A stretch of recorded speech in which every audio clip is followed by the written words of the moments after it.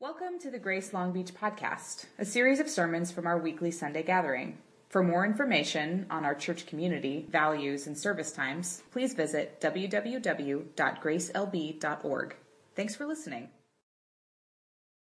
Today's reading is from John 14, verses 1 through 11.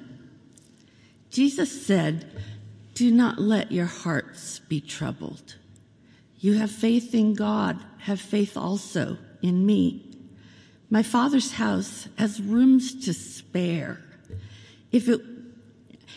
I wouldn't tell you this if it wasn't true. I'm going off to prepare a home for you. And when I do go and prepare a home for you, I'm coming back to take you along with me, so that where I am, you also may be. And you know the way to where I am going." "Lord," said Thomas, "we don't know where you're going. How could we know the way there?" Jesus replied, "I am the way, the truth, and the life. And no one comes to the Father except through me. If you really knew me, then you would also recognize my Father. From now on, you do know him and have seen him." "Lord," said Philip, "show us the Father. That's enough for us." "Philip," Jesus replied, "here I am with you all this time, and you still don't know me?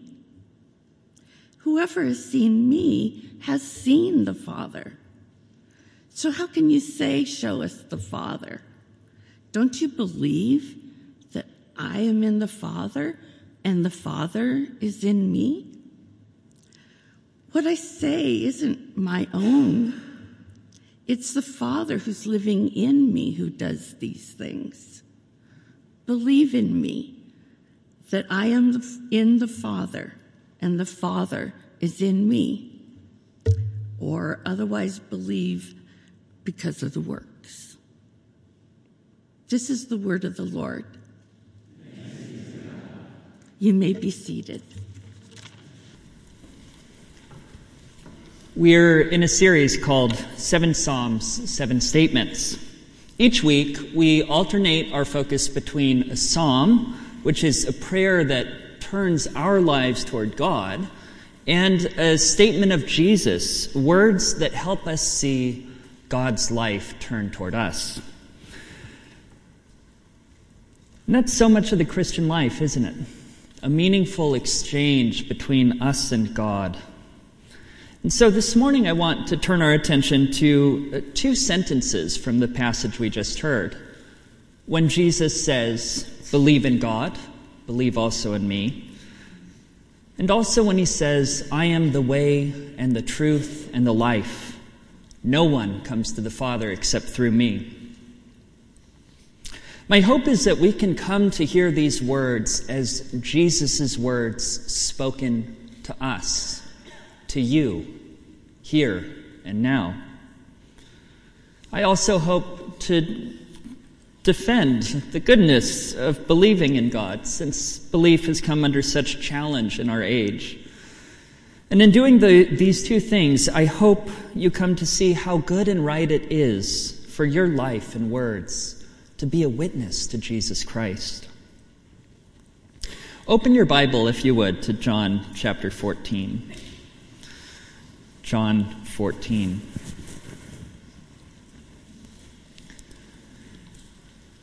I want to begin by looking at what Jesus says to his disciples first in this passage. Jesus tells his disciples, believe in God. In other words, have faith in God, trust God. He also tells his disciples, believe in me. Believe in God, believe also in me. And you know what that means?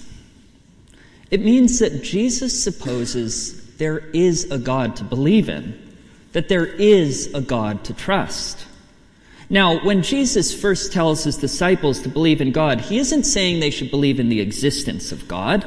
His disciples were faithful Jews. They believed in the God of Israel. They prayed to that God. They worshiped that God.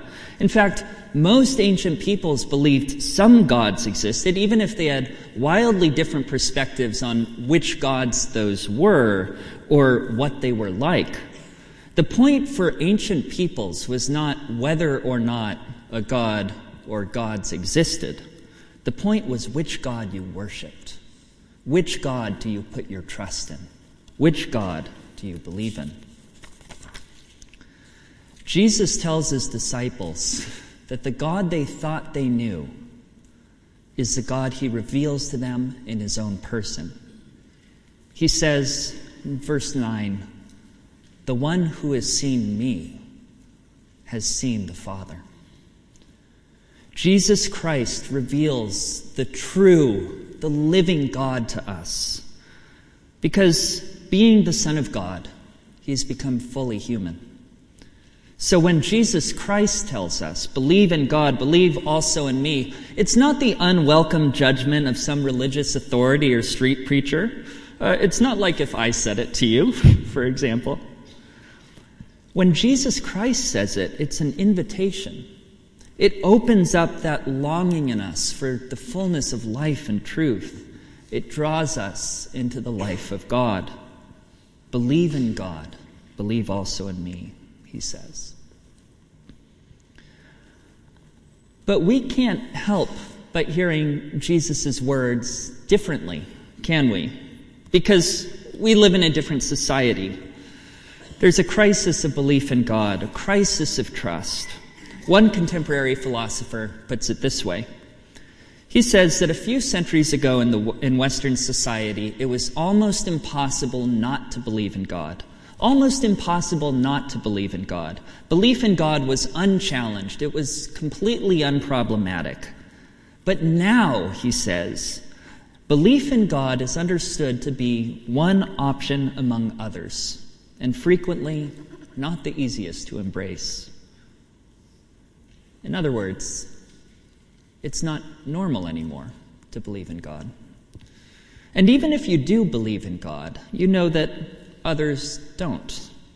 And some of those others you know who don't believe in God, at least in the way that you do, may have beautiful lives. In fact, they may even be better people than you are. I know people like that.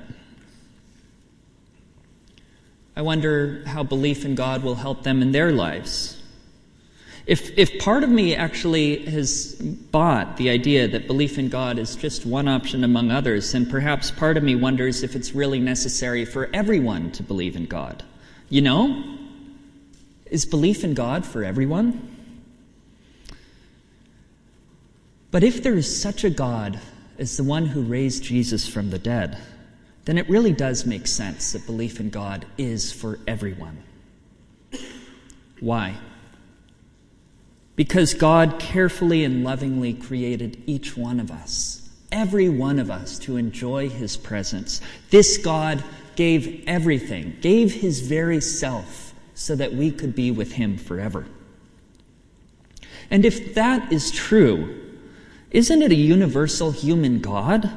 That God makes us his own children in Jesus Christ? God unites us to him with his Spirit? How could I possibly say that's something for some people, but not for others? I mean, look, owning cats is for some people, but not for others. Perhaps not for most. That's preference, right? But becoming fully alive to God and Jesus Christ with the Spirit, I mean, that brings us beyond preference. It touches the essential dignity at the core of what it means to be human, doesn't it? Well, if we move from thinking about individuals to societies, to world history, to the character of human society where belief in God is presupposed, can we still think it's a good thing? We sometimes hear that societies that presupposed belief in God were backwards, they were repressed, they were oppressive, and sometimes they were. But still, isn't it a sweeping judgment to call all of medieval European Christendom the Dark Ages. Sort of severe, isn't it? Contrast that with the Enlightenment, right? And so we need to ask, what is the alternative to societies that presuppose belief in God? What's the alternative? And the 20th century showed us what the alternative is. At least it showed us what the alternative was in the 20th century. And based on that, it would seem that belief in God is not such a bad thing for human society. Precisely because belief in God helps us recognize the essential dignity in every human being. It helps us recognize the sacredness of every human life that no political power can presume to take away. There was a woman named Zheng Cheng. She lived through the Chinese Cultural Revolution under Chairman Mao. It was a time of unparalleled fear and fanaticism in China. It's been said of that time that if you were not a victim of violence or humiliation, you were a perpetrator of it. Zheng Cheng said this: "If you have no God, then your moral code is that of society. If society is turned upside down, so is your moral code." Now, I'm not saying that belief in God in the decline of belief in God in the last few centuries was one contributing factor that led to all the moral horrors and atrocities of the 20th century. I'm not saying that things would have been different in Mao's China if the population and its leaders believed in God more than they believed in their nation. I'm not saying that. But the philosopher Jonathan Glover, from what I can tell, himself not a believer, he does say that. He wrote an absolutely haunting book called Humanity, A Moral History of the 20th Century. And to sum it up, if you want to talk about the most barbaric, savage kind of inhumanity the world has ever seen, don't talk about the brutality of Alexander the Great. Don't talk about the torture devices of medieval time. You need to talk about the 20th century. Violence, cruelty, and murder were perpetrated against humanity on an unprecedented scale in the last 100 years. Under Pol Pot, a quarter of the Cambodian population was killed. 1 in 4 people, 2 million out of 8 million people were killed by the Khmer Rouge. It's predicted that in the 70 years of the Soviet regime, over 60 million people were killed. It's hard to wrap your mind around that. It would average to about 100 people killed per hour every hour for 70 years. The list of unimaginable violence goes on and on in the 20th century, and the cruelty of that violence was unspeakable. How is such cruelty possible? How could so many ordinary people have been involved in such cruel violence? These are the questions people have been left with. And there's 2 recurring themes underlying this cruelty that Jonathan Glover talks about: belief and dehumanization. Belief and dehumanization. Belief not in God, but belief in human leaders. Belief in a perfect nation. The societies where the worst evils were perpetrated were those driven by belief. And that belief destroyed the truth, because anything the leaders said was true had to be believed, and anything thought to be good for the nation had to be true. George Orwell said that the state of truth in the Soviet Union was more fearsome to him than their bombs, because if Stalin said a horrific event didn't happen, it didn't happen. If he said 2 + 2 = 5, then it did. It's the power not only to change the future, but to change the past.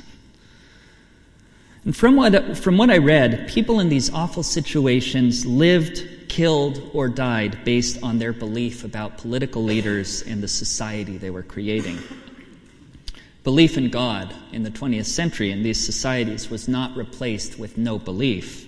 It was replaced by belief in nations and political leaders, and it was a human disaster. Without that, there could never have been such widespread violence and cruelty. And then there was dehumanization. The idea was that you had to dehumanize people before you did truly inhumane things to them. You could dehumanize people by making a joke out of them, and that's why the violence became so unbearably cruel. I'm not going to recount even one of the ways that happened. It's just too horrific. Or you could dehumanize people by calling them animals. Lenin spoke of millions of people as insects, bugs, and parasites who needed to be killed on the spot to cleanse Russia. This kind of rhetoric was present everywhere that mass killing happened. In dehumanizing others, those who did violence also dehumanized themselves. Some who lived through this later reflected about how they had to unlearn their regard for humanity. They had to harden their heart against their neighbors for the sake of their nation. Dehumanization meant that some people deserved human regard, but others didn't. Some people should inherit the perfect society we're creating, and others should be tortured and killed. At the end of his book, in his conclusion, Jonathan Glover writes this: "Those of us who do not believe in a religious moral law should still be troubled by its fading. The decline of this moral commitment would be a huge loss. If the decline of religion means this, then Zheng Chang's worrying thought that if you have no God, your moral code is that of society might be true. We live in an age where belief in God is challenged and called problematic and thought to be backwards and made responsible for all kinds of evil. And some of that is true, and some of it is untrue, and some of it is exaggerated. But what's the alternative? In the last century, it turned out the alternative was an absolute horror. I'm not saying that it had to be that way. I'm just saying it was. And it hurt our humanity. There's a stanza from a devastating poem by W.H. Auden, The Shield of Achilles, that speaks about a young boy brought up in a cruel, violent age, and he couldn't imagine any other world. A ragged urchin, aimless and alone, loitered about that vacancy. A bird flew up to safety from his well-aimed stone. That girls are raped, that two boys knife a third, were axioms to him, who'd never heard of any world where promises were kept, or one could weep because another wept.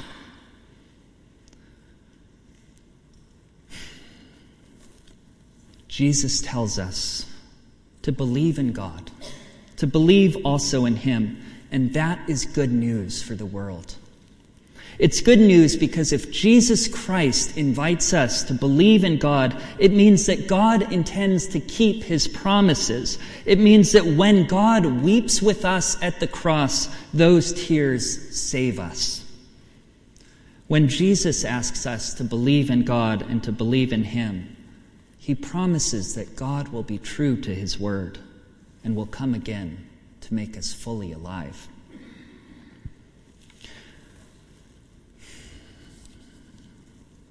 And this brings us to the next sentence I want to focus on. The next basic theological claim Jesus makes, and that's salvation. Salvation, it's represented in this passage with the word come.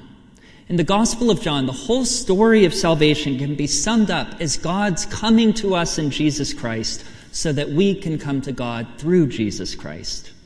God's movement toward us makes a way for our movement toward God. The coming of Christ means nothing less than our salvation. And in our passage, in verse 3, Jesus promises to come again so that where He is, we may be also. And this all leads to one of the clearest statements in the New Testament about the finality of Jesus Christ. That phrase is from Rowan Williams. I've learned a lot from him. The finality of Jesus Christ. Jesus says, I am the way and the truth and the life. No one comes to the Father except through me. Jesus does not say, I'm one of many ways to God.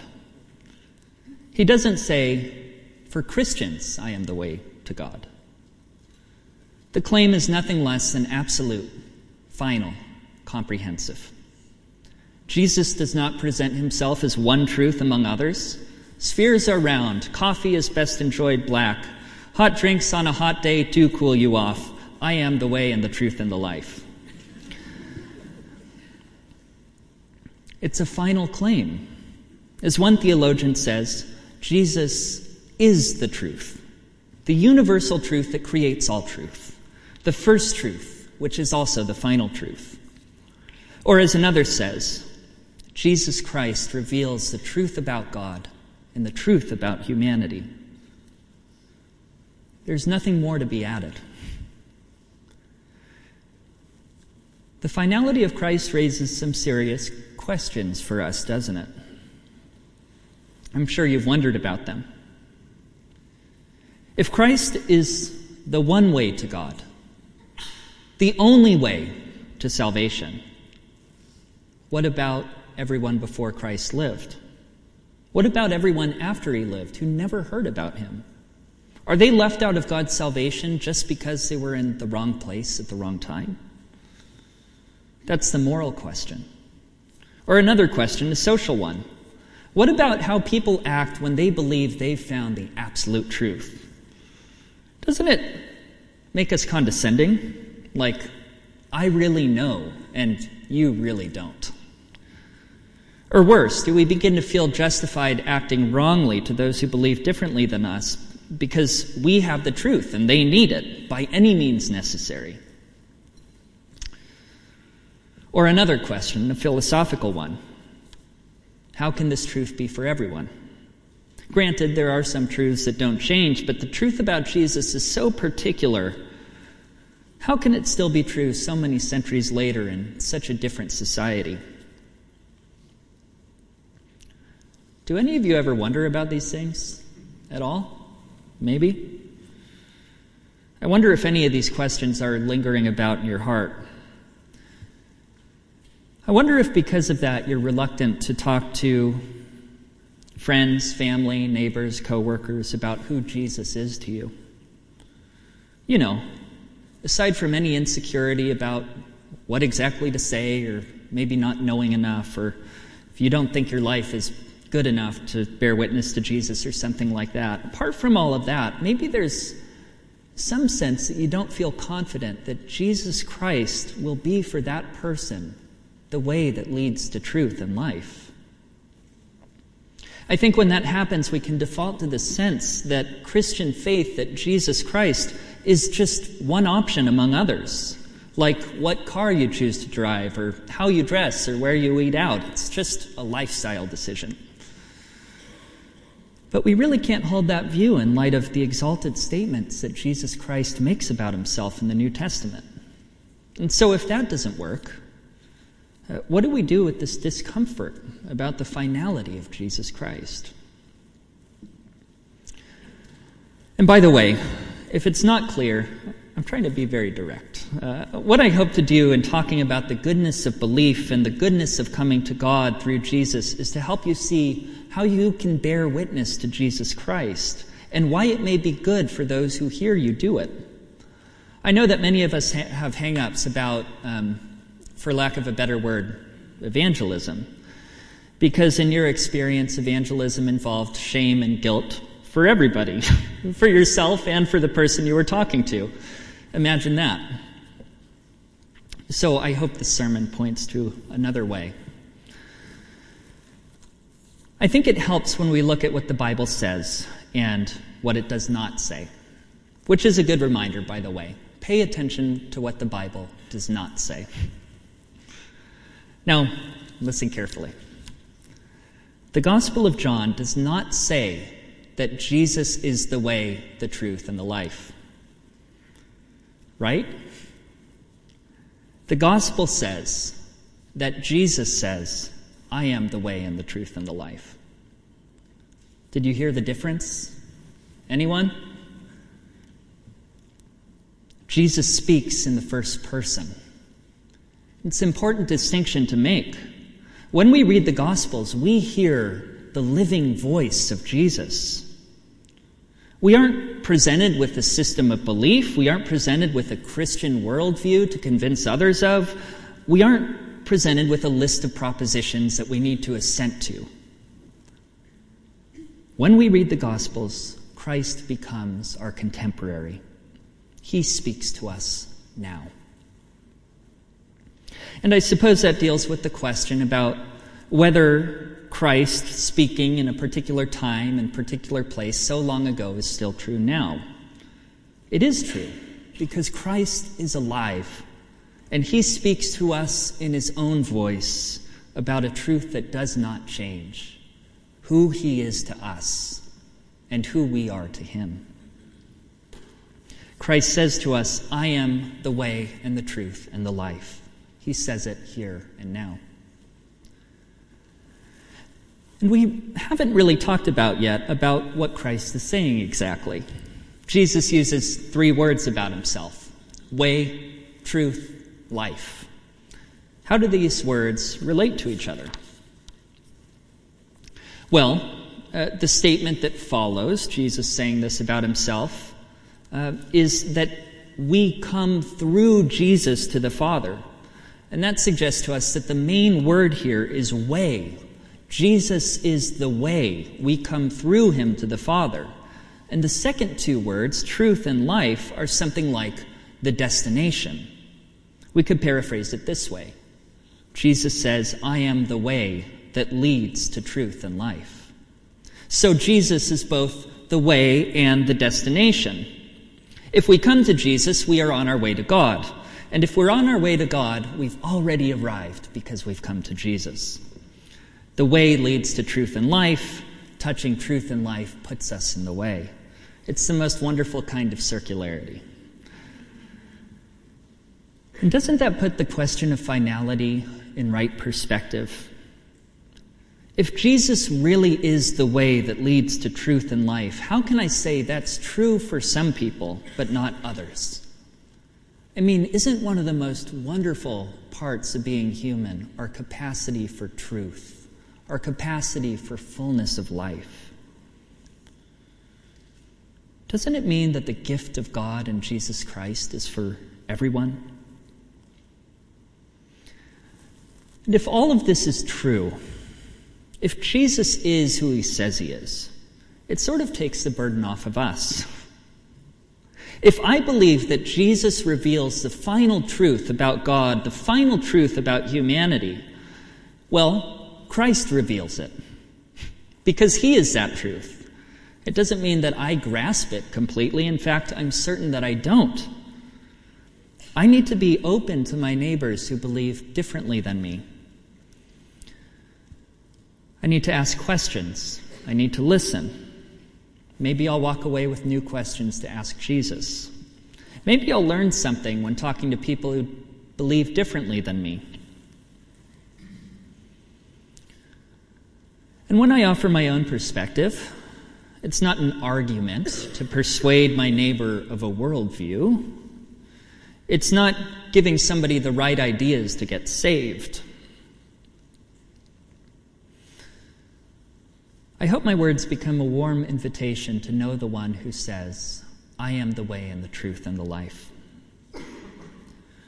I've told someone once, hey, you should get to know Jesus. I think you two would get along really well. You share similar interests. And I guess that deals with another one of those difficult questions, doesn't it? The social one.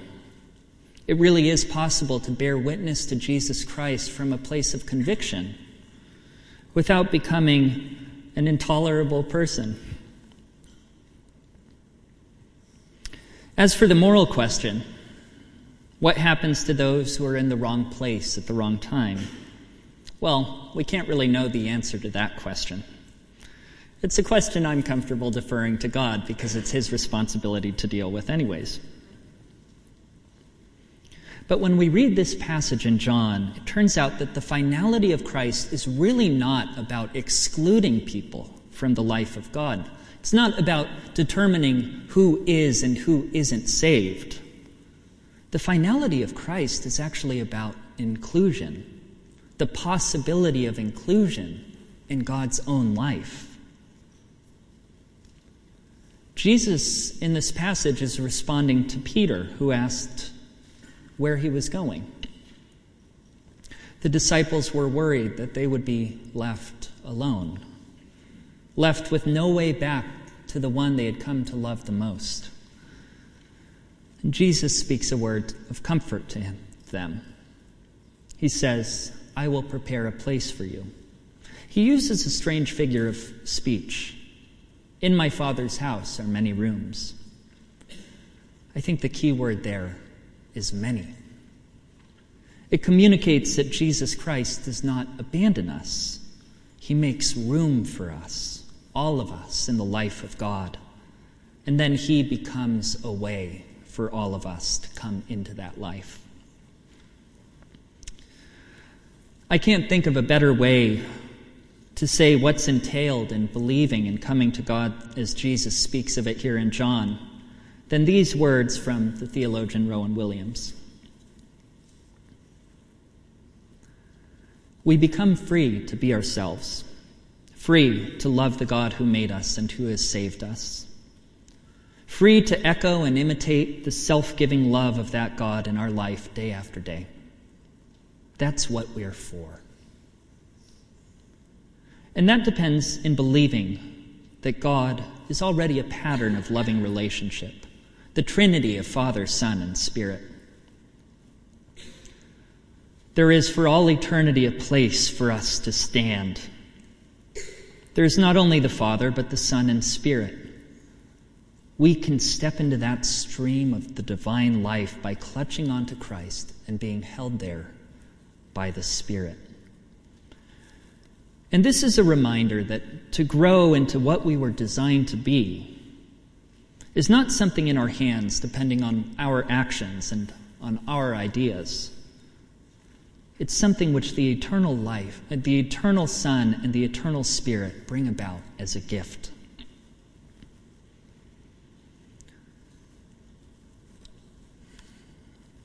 Sue Sadler is a woman who was and is held there in that stream of God's life, clutching onto Christ, held fast by the Spirit.